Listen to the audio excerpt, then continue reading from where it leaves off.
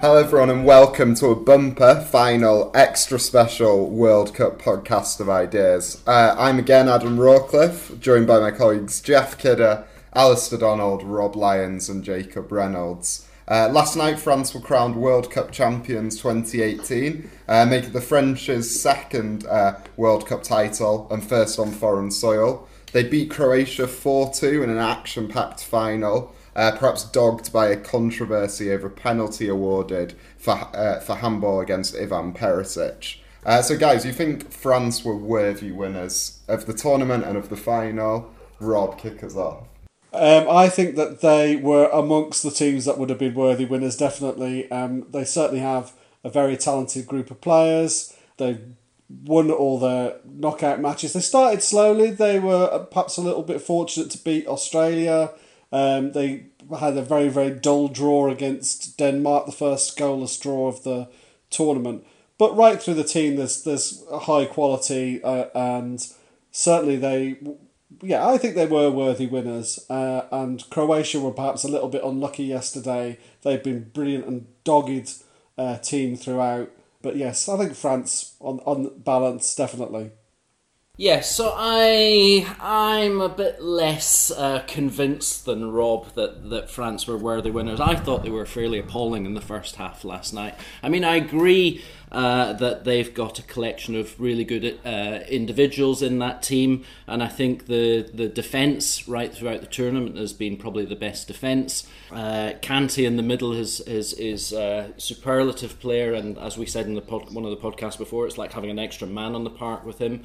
And up front, Mbappe and Griezmann are good players, but I just think collectively, as a team, they've left something to be desired right the way throughout the tournament. And watching it in the pub last night with probably 90% French people in the pub lustily bellowing out the anthem at the start, they were very quiet after 10 minutes, and I think rightly so, because once again Pogba was put in the case that he's the most overrated player in the world, and they just to me didn't look convincing at all, and I thought Croatia actually did look very good for the first half. Yeah, I mean, Croatia were unlucky not just with the penalty decision, which I think everybody probably agrees oughtn't to have been a penalty, but also the initial free kick from which the first own goal came, right? That was like a clear dive with somebody already at 45 degrees before the Croatia player touched him. So you can make a good case that neither of their first two goals should have ever happened, and as Croatia had been playing in the first half, it could have gone into half time a totally different game. It's always what ifs and maybes, but I think Croatia will feel extremely hard done by. Yeah, well, France obviously did have luck in that match. Often you make your own luck, and in that instance, Griezmann did it by cheating. So that was unfortunate. Although overall through the tournament, although I don't really care, I didn't really care who won yesterday. France have been a consistently solid team throughout the tournament, both in defence, which is often undermentioned, probably not mentioned enough. But their defence is good, plus they've got their midfielders and their forwards performed, in many cases, better for their national team than they did for their midfield team, as was very presciently predicted by Declan Rooney before the tournament itself. So probably overall they deserve to win as much as anybody. As an English fan, it's disappointing because when you see Brazil, Germany, Italy not being there, basically the top footballing nations go out, to see them all cheering on the Champs-Élysées last night, it isn't great. I mean, going back home through South London last night, you could hear a pin drop, and you can see why. So overall, but I mean, good luck. That they were probably the best team of the tournament. Yeah, I think this was very expected though going in. I think for the French, anything other than a tournament win would have been a disappointment, as you see from their Euros result in 2016. So I don't think this is any great surprise. I think if you lined up all the squads together on paper before the tournament, you would have said that the French were leaps and bounds ahead of most, if all, other teams. So I don't think they really had to put it all together really at any point. They didn't have to come out and play electrifying football as a team because it was quite simply had the best players. Someone said in the coverage last night that favourites win World Cup finals, and that's just what happened. The favourites won. But also, I think it's hard to say that they weren't worthy winners. You look at the teams that they've beaten in the knockouts. Beat Argentina, beat Uruguay, beat Belgium. Much better than what the teams which any of the other semi-finalists face on their run. Up to it, they were only behind to Argentina in the whole tournament, and that was for about 5-10 minutes, I think. And in many ways, I think they were very similar to how the tournament itself played out. Very defensive, very set-piece based tournament. And France, as a dogged defensive team who sort of stole goals and took their chances when they came, were sort of emblematic of that sort of tournament. Big incident last night was a penalty. Went to VAR after a rather lengthy review process. Perisic seemingly unable to get his hand out of the way of the ball with a French player, Matuidi, just inches in front of him. Guys, do you think it was a penalty? And perhaps more importantly, do you think it changed the course of the game, Jacob? Well, I don't understand how anybody could have awarded it as a penalty, but more importantly, as has been mentioned quite a lot in the coverage, it's like, if we're going to introduce VAR and we say that VAR is for overturning really clear and obvious decisions, then there's no world in which that was a clear and obvious error on the referee's part for not spotting it initially. As a rugby fan, I've got like a lot of tolerance for going to the video ref, and so I'm quite happy if we were to say, look, we're just going to look for everything on the video ref. But we introduced VAR with specific bounds, given all the concerns that people have had for it. And I think it wasn't just a bad call, it was a really bad use of the new technology for the game. Well, I mean, to be honest, it was that initial free kick for the first goal that changed it, when Griezmann dived, or he thought somebody was going to make contact with him and they didn't, which made him look stupid. So that made the difference, and then they scored the first goal. That changed, because Croatia were on the front foot, then they were on the back foot. Whilst I have some sympathy that it was a very harsh penalty, they do give them like that these days. More, to me, 10 years ago, that wouldn't have been given, or 15 years ago, that wouldn't have been normally given as a penalty. I keep thinking back to the World Cup in France, where a referee was sent home for giving a penalty in that kind of situation where it was ball to hand. Whereas now, it's often given, and in fact, if the referee hadn't given it, he'd probably got a lot of stick for not giving it as well in this day and age. So those things have changed, even though they might not have done so. I was a bit more sanguine about the penalty decision. Maybe it shouldn't have been a penalty, but I wasn't surprised that it was given. Well, on the basis that VAR is introduced seemingly to eradicate the controversial decisions in football, then it just simply didn't do that, as far as I'm concerned. I can't see how it was ever a penalty, because it didn't seem in any way deliberate. And there's just a lack of consistency as well. I mean, if you want to go down that route of using VAR, then why not use it to pull the to overturn the decision on the free kick? Or there was another handball actually. After the initial penalty was given, which again seemed a more obvious handball to me, but VAR didn't come into that. So it just doesn't seem to be used in any consistent way. I mean, I suppose there's ultimately there seems to be two different opinions on VAR. One is that it's fine, but it just needs to be used more consistently and better. And the other one, which there's perhaps less support for, because people are portrayed as a bit sort of Luddite if they believe it, but is to just get rid of VAR altogether. And I'm kind of for the latter. Actually, I just think that it doesn't add anything to the game. In fact, it actually undermines the game in many ways. I think football's a reasonably simple game, and it complicates it more than is necessary. I'm not necessarily against things like goal line technology, where all it's got to do is to see if the ball crossed the line. But VAR, you cannot take the controversy out of decisions, because as I was showed last night, there's still interpretation, even although you're watching the screen. I disagree with Alistair about that. I think in general VAR's probably been quite a good thing. I think it's I think a few decisions that should have been given that were overturned. I think that was fair enough. I think there are some points of fine-tuning, though. You see the referee last night watching a slow-mo action replay time and time again, and under the influence of the fact that he's being called over, and therefore somebody in the VAR suite in Moscow thinks that there is something to be turned over, and there's an awful lot of pressure on him to do that. And if you watch the slow-mo over and over and over again, you do end up thinking that Perisic moved his hand towards the ball. So I think it would have been better at least maybe to have seen it from a few camera angles in normal speed and with a bit more of the context of the cross beforehand, so you could see just how close the defender was in front of Perisic. But it's definitely the case on the VAR. If VAR hadn't existed, as in any previous World Cup, and that would have been the end of it. Anyway. Yeah, I've got some sympathy for Rob's point as well. I think this was less about VAR, it's more about the specific handball rules, which are some of the most subjective ones in the whole game. So handball's got to be two things.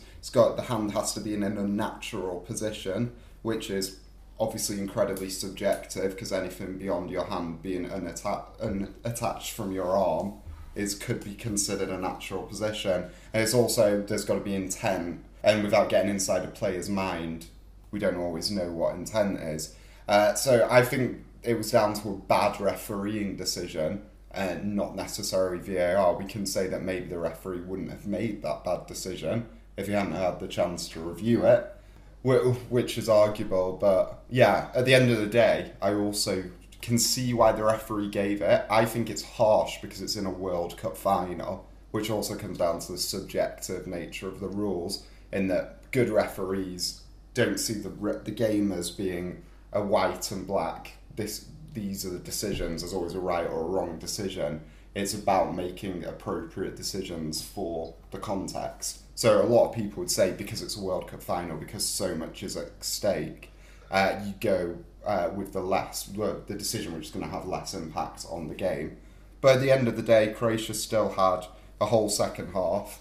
What kind of probably ruined them was a very bad 10 minutes in the second half where they conceded 2 goals and went 4-1 down, not going into the break 1 goal down. Alistair. Yeah, I mean, it has to be said that if Croatia had picked a fit goalkeeper, then they would have been in a lot better position, because as far as I can see, he didn't cover himself in glory in any of the 4 goals. In fact, he didn't even seem to really attempt to get at 3 of them. So to me, he fairly plainly wasn't as fit as he needed to be. Yeah, so moving on, Luka Modric was awarded Player of the Tournament at the end of the final. 4th out of the last 5 tournaments where a losing finalist has won the Player of the Tournament. And you kind of saw Modric's face when he was being snapped next to Mbappe.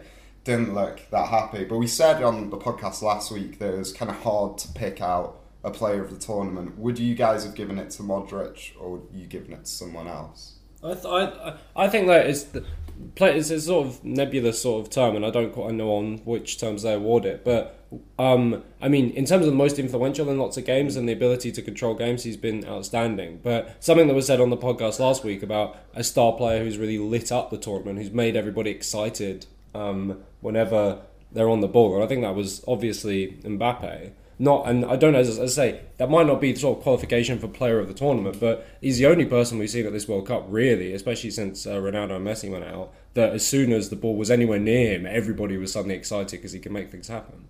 Yeah, first teenager since Pele to score in a World Cup final. Mm-hmm. Alistair?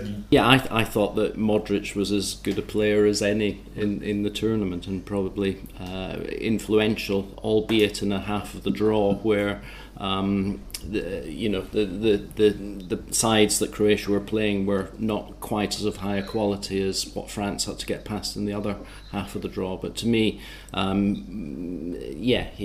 think he deserved it. Yeah, all those things are subjective. I mean, the Golden Boot is good because it's like somebody scored 6 goals, somebody scored 4 goals, and okay, they say, oh, Harry Kane scored penalties, but it doesn't matter, they're goals, and that's clear. The other things, it's like, judgment and subjective, which is fine, but then people will agree to disagree on whether it should have been Mbappe who got the young player of the tournament, or Modric, who's as good as anybody, or somebody else who got, Lukaku or somebody got knocked out earlier, who made a tremendous impact for a time. So there are a number of good players. If you're going to give it to somebody, Modric would be as good as anybody in my book. So on the Golden Boot, this is actually the first World Cup ever where own goal finished as the top scorer. So there's more own goals than any individual player scored.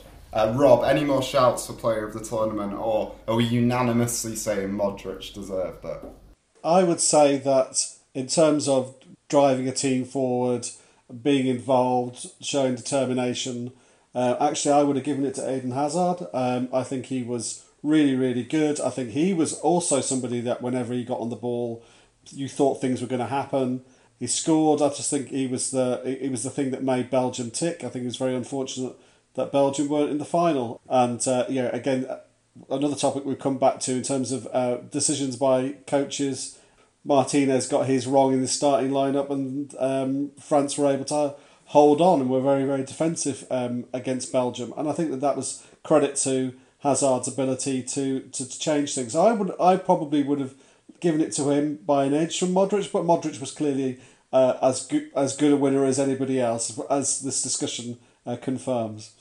The only thing I would have loved was maybe if it had gone to Varane going to a centre-back. These awards never go to defenders, they're always for attacking players. So would have been kind of nice to kind of book that trend, but oh well, I think Modric was a worthy winner. So it seems like kind of a lifetime ago now that England were knocked out, losing to a last-minute goal against Croatia in the semi-final. There's been big post-mortem in the media about what went wrong. But you guys, what do you think was England's flaw? Why couldn't they get over the hump, beat Croatia and take part in the final, Jeff? Well, they weren't good enough. That's the bottom line. And when you look back on it, they did what people say, oh, well, they're only playing Panama or something. You play who you're up against and you beat who you're up against. And they did well to hold their nerve and get through to the semi-final. But when you look back at the four teams in the semi-final, they were obviously the most inexperienced, which isn't their fault at all, and they did very well to cohere themselves as a unit to get to the semi-final. But they also were not as good, you have to say at the end of the day, as the other three teams who were in the semi-final. And it might be fine margins, but that's the case. So to me, that was the thing. The thing strikingly yesterday, hopefully Gareth Southgate talks in a way that a kind of language which is not one that I really follow. It's always about the group and developing the group and this kind of verbiage which isn't how most people speak. And hopefully he can carry and take the team forward. But I did have this fear yesterday when he was back and saying how wonderful it was to work with this group and they're just developing and we're taking forward. And he's talking this kind of therapeutic language. You suddenly wonder whether he sort of turned back into Bagpuss, if anybody of a younger generation knows what that means, or whether really he has got a dynamic with the squad and he can take them forward. You hope he can take them forward, but you're sort of worried that it was this great one-off experience and it might not be repeated, but hopefully that's not the case and time will tell. Yeah, directly on that, one of the parallels here is you're talking about the way in which Southgate and all the team are talking about togetherness and being a group and all these sort of slightly awkward words. They're the words that you hear when a coach has to do something with not very much, right? They're the words that you do when you're being able to play together as a group is the only thing that you've really got going for you. We don't necessarily have a lot of star players. We really desperately miss a controlling midfield player. And I think one of the reasons why you start hearing this language from Southgate is a recognition that there's got to be something that sets us apart because it's not going to be any particular star player we have. And so in that context, you can really start doing things if people believe in each other as a team. And that could be the sort of defining and maybe slightly edging factor for England. At the end, that could only get you so far. And so we went out in the semi-finals. We weren't as good as any of the other semi-finalists. But I'll sort of stick up a little bit for Southgate's use of that terminology because it indicates he's thinking about what can he give to the team when there's a sort of absence of like genuine star quality. Yeah, I think that's fair enough. Something else to ponder, was this England's best ever chance to reach the final? Do chances like this come about very often, Rob? We've talked before about the ease of that draw, that side of the draw, and that was a pretty good run where they didn't really play any top class teams until the semi-final. That in a game that mattered at least. So that's an opportunity and they're disappointed as a result of it. I mean, I think that they definitely weren't player for player as good as France or even Croatia. As Jeff said, fine margins. They did come off the pitch at half time against Croatia, unlucky not to be 2 or 3-0 up. Even in the third place playoff, when they actually started to play in the second half, very unfortunate not to equalise through Eric Dyer. So there are these moments. I mean, there are weaknesses. Unfortunately, I mean, and I know this splits a lot of people. I'm not a fan of Raheem Sterling, despite all the stuff about him creating space and making runs and whatever. A forward has to produce some goals or provide assists or something, and I don't think he does that. And if we could find somebody with that kind of pace who can actually finish off a few chances or has enough decision-making nous to make the right decision, pass the ball at the right time, I think would be a lot stronger team. You could kind of say that quite throughout the team. But on the other hand, we had a few people came through: Pickford, Maguire, Trippier, all exceeded expectations, I think. And if there is criticism, it shouldn't just be shared by the players. I think it should be shared by Southgate as well, because for all the sort of lauding of him for actually getting the team through to the semi-final, well done to him. What was striking was that in at least 2 of the matches there was a tactical inflexibility to not read the game and deal with the situations that were developing. Happened against Colombia, where we were under the cosh towards the end of normal time and in the first half of extra time. And again it happened against Croatia, where the midfield was getting overrun and he didn't do anything about it. And he needed to decide not to keep 2 strikers up or do something different, but didn't actually change anything till a few minutes after Croatia scored. And I think that developing that nous will be very, very important for Southgate to have success in the future. So not just an inexperienced team, but an inexperienced manager as well. So there are things to learn, but still hopeful for the future. This is definitely a step change in terms of our performance in the World Cup, and therefore we should hope to build on it. Interesting start. Second fewest shots on target from open play in the whole tournament, except Iran being the team with the least, which I think is evident at one. Because not that England didn't get into attacking positions, I think it's evident of people like Jesse Lingard and Raheem Sterling not being able to create those sort of half chances into proper chances with shots on target. Alistair? Yeah, I agree with a lot of what Rob said, actually. It was interesting after the Belgium game, the third place playoff game. One of the critics that I was reading a report from said this is England's third defeat and they've never lost more in a World Cup ever, which I just thought was kind of chucking the baby out with the bathwater a little bit. I mean, it just seemed a bit over the top, and I think a little bit of perspective is probably quite important, because I think, from an England point of view, you'd probably say that there were quite a lot of positives. They were a young team. There was some, as Rob said, some good players that have appeared. Stones seems a better player than I ever thought he was. I thought Maguire was good. Trippier, according to a table I saw yesterday, created twice as many chances as Coutinho, which is a rather startling statistic. So he had a good tournament, and I thought Henderson played quite well as well in the middle of the park. I suppose in a way, I think the thing that worked really well for England, which was that Southgate was quite thoughtful about what system he'd play and really developed something that suited the players and allowed them to realise to some extent their potential. Actually, at the end of the day, as Rob said, the rigidity to that system probably undermined them a little bit, because they were a little bit inflexible. And I think, especially against Croatia, that really told that they didn't adapt their game in the second half. I think there were a couple of downsides. To me, I thought that Dele Alli was a real disappointment.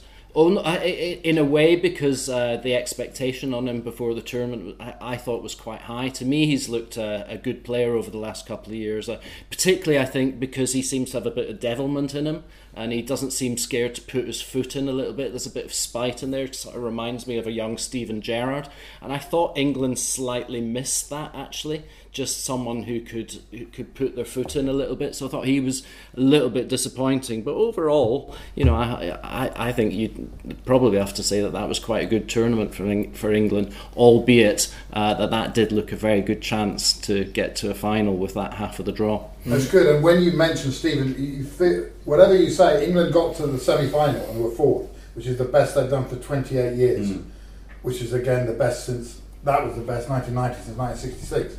And when you look at some of the players in the meantime, like Steven Gerrard and Wayne Rooney and other people who were very good players, in many ways better as individuals than maybe the people in the team, and they never got close. I mean, they apart from Euro '96, which was again a bit before that, England had never got near where they got this time. So you have to give them great credit for that. We shouldn't forget that or play it down. And at third and fourth playoff, I'm happy to admit that I didn't watch it and what a ridiculous game it is. I mean, what's the point of it?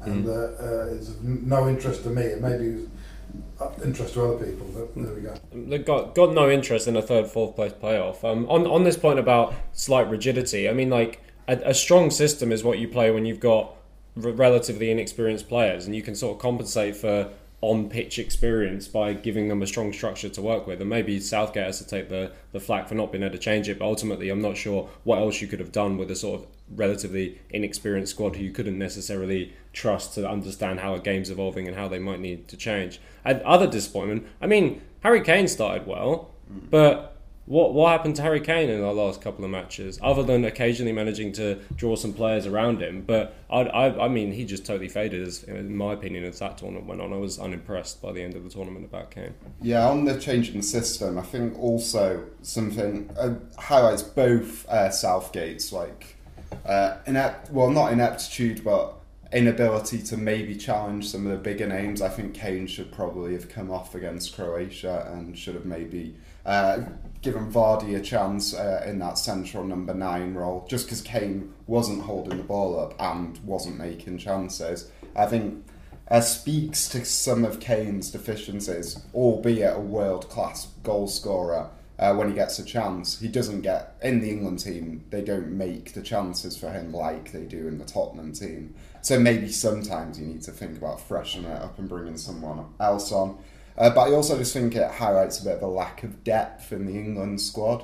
There wasn't the option to take off Henderson and put in another ball-playing centre mid, or even bring someone on to sort of help him out in that role. All the other centre mids in the squad were either Eric Dyer, who I just don't really rate at all, or more attacking-minded midfielders like Jesse Lingard, like Loftus-Cheek, like Dele Alli. And then I think that's an area where England really need to look to bring some people on in their time before the Euros. But lots of competitive football up ahead for England. UEFA Nations League kicks off after the World Cup, and then obviously. Does anybody understand what that is?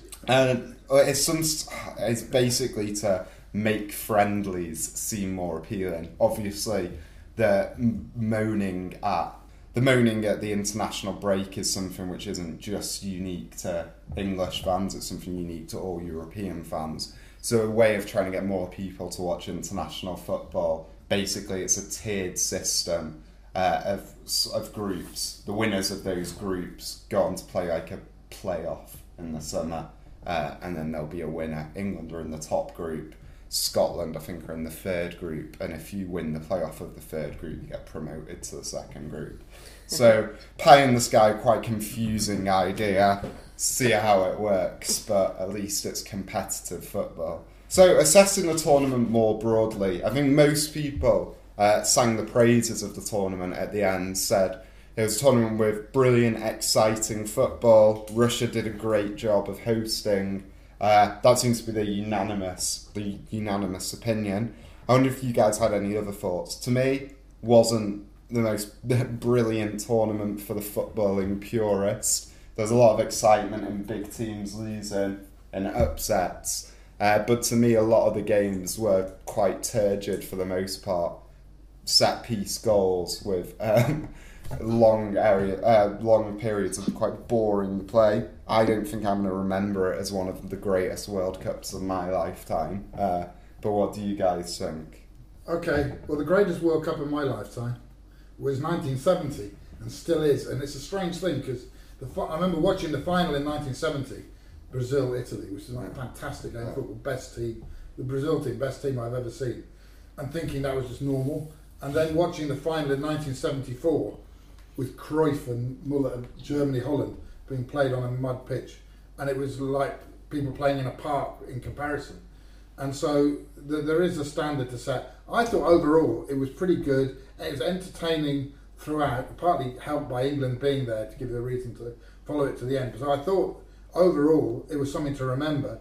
Probably one of the most satisfying things is all the people had said at the beginning, Russia shouldn't have it, it shouldn't go, England should either not play or should protest, it's all going to be a disaster, all the fans are going to get beaten up, all this kind of stuff. It went on and on and on for months and months, and all those people have completely shut up, and the result was that it was a successful tournament.